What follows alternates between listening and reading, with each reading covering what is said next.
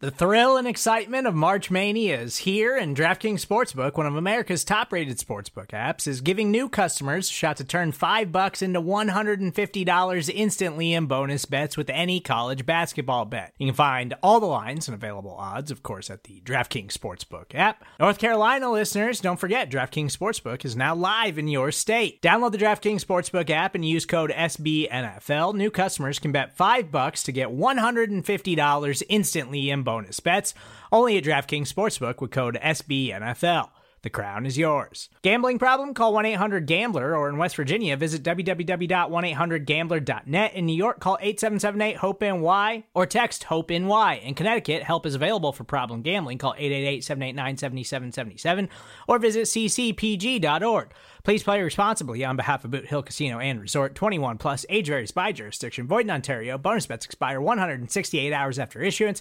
See dkng.com/bball for eligibility, deposit restrictions, terms, and responsible gaming resources.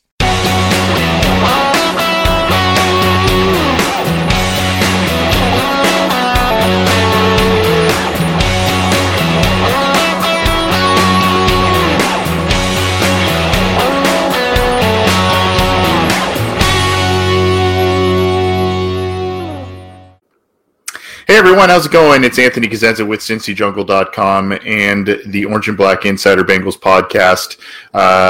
Hopefully you have recovered from yet another comeback win, and a thrilling comeback win by the Cincinnati Bengals. There are a number of different things to take away from this game. There are a number of different things to be happy about with this game. There are a number of different things to be a little worried about, but the Cincinnati Bengals are 4-1, heading into a hosting of the Pittsburgh Steelers next week, and for basically the third time out of 4 wins and third time out of 5 total games, the Bengals have pulled borderline miracles out of their rear ends to get to this point. You could. I'm at a little bit of a loss for words at this one because there was just a lot to digest. And by the way, Rick Ruiz, Who Day from Downey, California. You're not far from me, Rick. I'm actually a little further south from you in Orange County, California. So yeah, Who Day back at you, Rick. Not too far, buddy. Hope you enjoyed the game. I guess let's start here, okay? Let's start with some of the negatives, and then we'll go into the positives. The negatives, of course, that the Cincinnati Bengals, basically through the first two and a half quarters, had pretty much everything go wrong for them that you can have go in a football game. And they were down, 14-0, 17-0 at one point. So you look at a blocked field goal. You look at an interception in the red zone. You look at, potentially there's anywhere from 6 to 10 points that were taken off the board for the Bengals early on. You look at the 70-yard punt return touchdown right before the half. Absolutely unacceptable type of play. Then Cincinnati, they get the ball in the second half, put out one of the worst offensive series that I've ever seen. 3 and out, punt the ball away. Miami kind of drives down a little bit and all of that. Again, you're down 17-0 before you kind of know it, and nothing was going right. They couldn't run the ball early in the game. Dalton, and unfortunately, this was kind of the theme of the entire game. Dalton was pressured from everywhere, and still made some plays, made some bad throws, made some but the Bengals were in it even with all of these things happening. So then you kind of transition to the positives. Special teams kind of were a letdown, especially early in the game. Pressure given up by the offensive line, and just a very, very frustrating 2.5 or so quarters of football by the Bengals. Then all of a sudden, you kind of catch lightning in a bottle, and like this team has done so many times this year, they just I don't know what it is. This team has great character. This team has a resiliency that we have not seen from Bengals teams in the past. This team, I heard a comment right when the tide started to turn a little bit. If you remember, I think it was the Joe Mixon touchdown that, when it was maybe 17-10 or something to that effect. And Steve Tasker was talking on the sideline, part of the CBS group, and he was talking about how this approach by the Bengals and how they, it was very businesslike. He said it was very different. Yeah, there was some celebrating and all of that, but it was more, hey, good job, man, let's keep it going type of thing, instead of a kind of a me first or a showboat thing or what have you. You got to kind of like some of the – you got to like the character that was shown in the Bengals once again. So now you look at week 1, week 4, and week 5 have been all comeback wins, all exciting wins by the Bengals. And it really, when you looked at those games, things were really bleak kind of late into the game. And this team has shown that they can come back and win a game regardless of almost any situation. And, I think that speaks volumes to this team, and it speaks volumes as to what they've built over the past year, 2 years, what have you. Again, today, they won by 10 points, and they pulled out some miracles, but no John Ross, no Giovanni Bernard. Preston Brown left the game for a little bit. Tyler Eifert gone. A lot of big-time players were not involved in this game, yet somehow the Bengals just found a way to make it work. Joe Mixon, I said this last year, and I'm not trying to, pat myself on the back. Well, maybe I am a little bit. But I said this last year. Mixon seems like a guy who gets better with more and more touches and is a guy that really wears down a defense later in the game. Now, Jeremy Hill was that type of player when Jeremy Hill was here, and namely in his rookie year. And Giovanni Bernard did some wonderful things both during and while Joe Mixon, while he was gone, while he was in the lineup, both ways. But Mixon late in the game, he just provides a spark, and there's the enthusiasm after a play. There is the shiftiness. There are a couple of runs I'd like to have seen him do something a little different, but hey, not every run's going to be perfect by a running back. And, it was a tough day. It was a hard day. I thought Matt Burke, former Bengals assistant, who is now the defensive coordinator for the Dolphins, I thought he dialed up a great defensive game plan against the Bengals, as evidenced by, their scoring of only, 13 points on offense? And then obviously the other 2 touchdowns came via defense. So you have to be kind of pleased that they were able to work around some of these issues, the protection issues, early defensive issues, the special teams issues, that sort of thing, and come back. Now, transitioning to the defense, I want to talk about Terrell Austin, because he was a guy that has been, and rightfully so, raked over the coals for a number of different issues, especially the past couple of weeks. And we talked on Cincy Jungle and on other areas, we talked about the sustainability of how the Bengals were winning. And even that can still come into question this week with the way that the Bengals won this week, down 17-0 and then coming back. I mean, they did it, and they keep kind of proving us wrong every week when it seems like they're going to lose, but they keep doing it. But I still am not sure that a rough game in November, December against Baltimore, against Pittsburgh, against some of these tough teams when they need a win, I'm not sure I'm comfortable going down 17 points, 20 points, and having to claw your way back up and kind of get these miracle type of plays. But regardless, they're making it happen, and the defense stepped up big this week. After not getting a turnover the past 2 weeks, the Bengals this week had two turnovers. They actually had 3 turnovers, and 2 of them went for touchdowns. huge play. Geno Atkins was a force. Carlos Dunlap was a quiet force. Michael Johnson, of course, had the touchdown. That was a huge play. Sam Hubbard had a touchdown and was hustling all over the place. You got Carl Lawson, numerous pressures. I mean, you got to like what we saw for the most part towards the end of the game from the defense. Now you look at it and there's a lot of weird dichotomies with this Bengals defense. I'd assume they're still probably the worst or one of the worst. Going into this week, they were the worst at getting off of the field on third down on defense. That they let up quite a few third downs, especially early in the game. So I don't see how that really improves. They were not turning the ball over, as I mentioned. They were not forcing turnovers the last 2 weeks. They got 3 today, huge. And the weird dichotomy of not getting off the field on third down is coming into this week, and I'm sure just like the third down situation statistic is still holding true, that this is holding true based on how many times they got to Tannehill.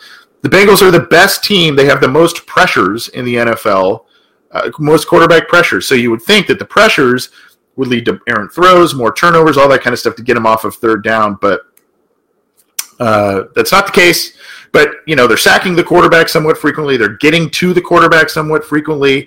And, they're coming up with big plays when it's needed. And that's, I guess that's just kind of the name of the game, right? I mean, it's not always going to be pretty. These first 4 wins have been a lot of fun, very nerve-wracking, but a lot of fun. And to me, this is a direct opposite type of situation that last year's team was in. I mean, if you remember, the Bengals started off 1-3. They had a big lead against Green Bay that they let go. They had a big lead against Pittsburgh later in the year that they let go. I mean, they let a lot of these leads evaporate, or if they were down, they didn't have the character or wherewithal or what have you, or even the talent maybe, to come back and climb into these games. And it's a complete 180 from last year and what the Bengals team was about compared to this year. Just scrolling through some comments here.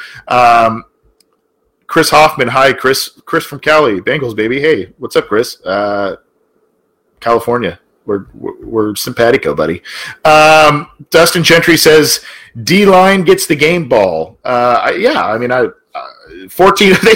They scored more points, or they were responsible for more points than the Bengals offense. And then you look at also, if you look at the score again, one of those touchdowns they gave up was on a punt return. So yeah, they weren't that great on third down again today, but they got 3 turnovers, 2 touchdowns, and they really held strong in the third and fourth quarters when it mattered most, and the Bengals needed to mount a comeback. So yeah, I think they stepped up in a big way, like I mentioned, after Tara Lawson's group was kind of the GOAT over the past couple of games. Richard Fredette, yeah, tackling that's another issue that needs to be cleaned up. I mean, there was a frustrating 3rd and 16. I think the Bengals they were down 17-3 at the point in the game.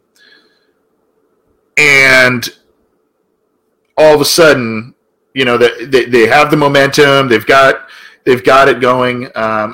They were down. I can't remember if it was 17-10 or 17-3 at the point, but the situation, you understand what the situation I'm saying.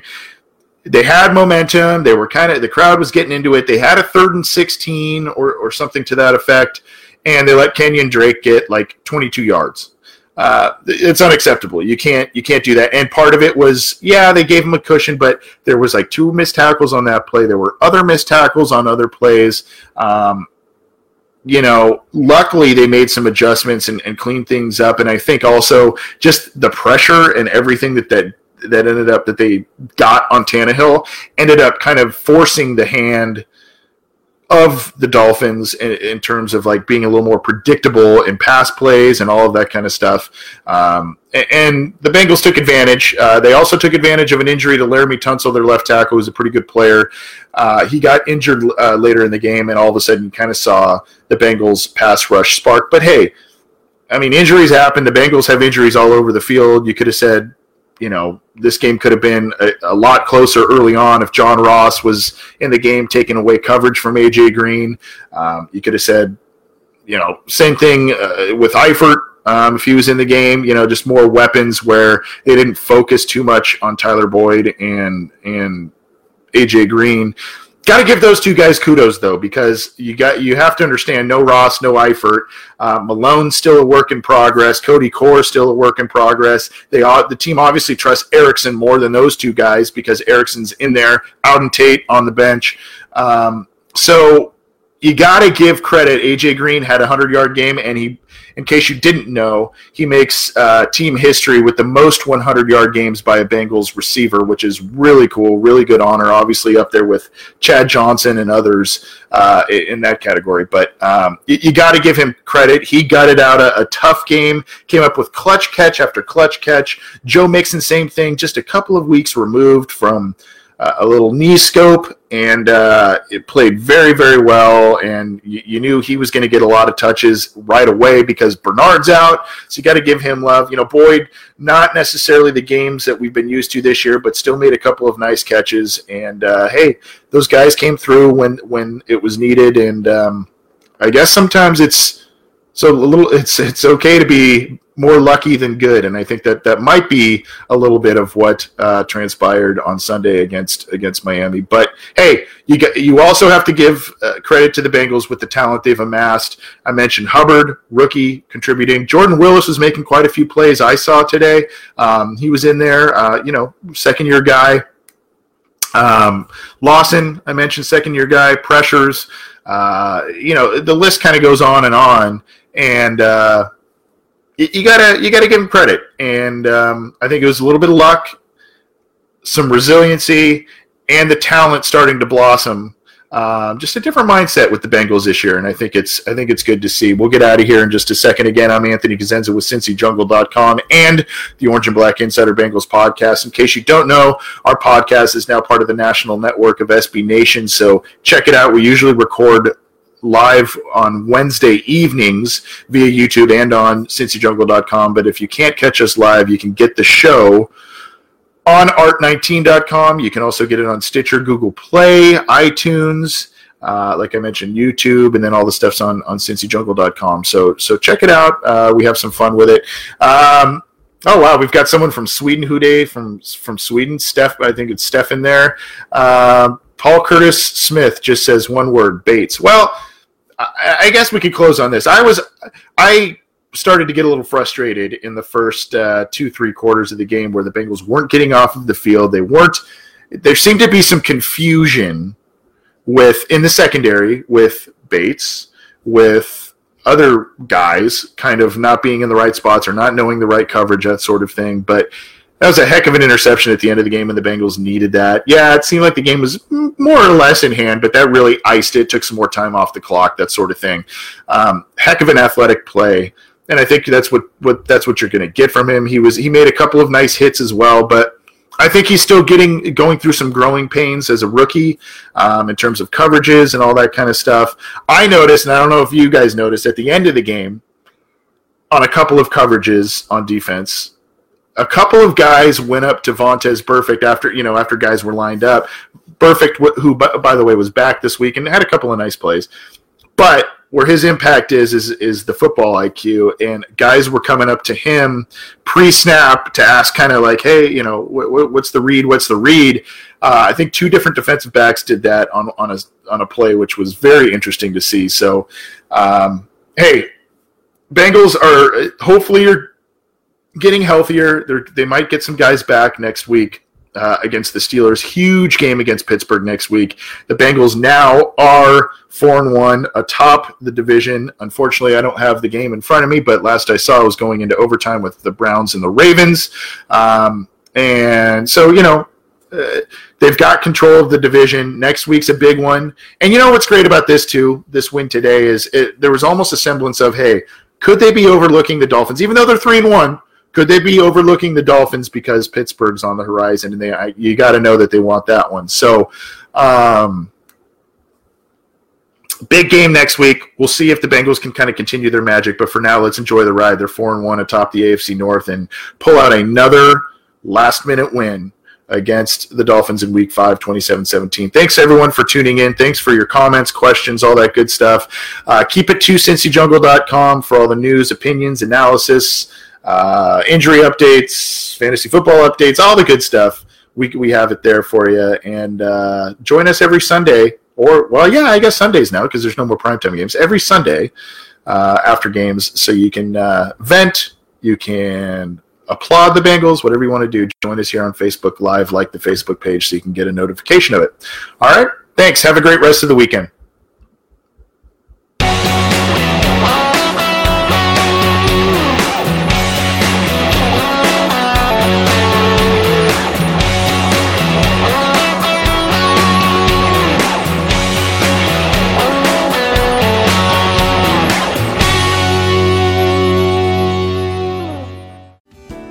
Hello, I'm Spencer Hall from SB Nation, and I want to tell you about my new show, It Seemed Smart. It Seemed Smart is a show about people doing things that, for some reason or another, seem smart at the time. Those things might include doing a little cocaine and driving a bike up a mountain. Or, I don't know, maybe racing 100 miles per hour across the country in the middle of the night with no one's permission. Or even stealing a bat from an umpire's room in a Major League Baseball park. Check it out, and if you like it, tell a friend. I'm Spencer Hall. Don't do anything smart.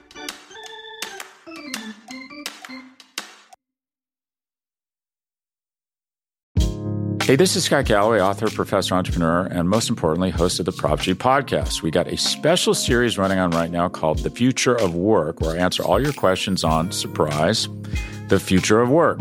Questions including, what are we missing when we work remotely? Or how do we handle work-life balance when a major opportunity comes knocking? From the provocative to the technical, we're offering insights you won't want to miss. So tune in to The Future of Work, a Prop G Pod special sponsored by Canva. You can find it on the Prop G Pod wherever you get your podcasts.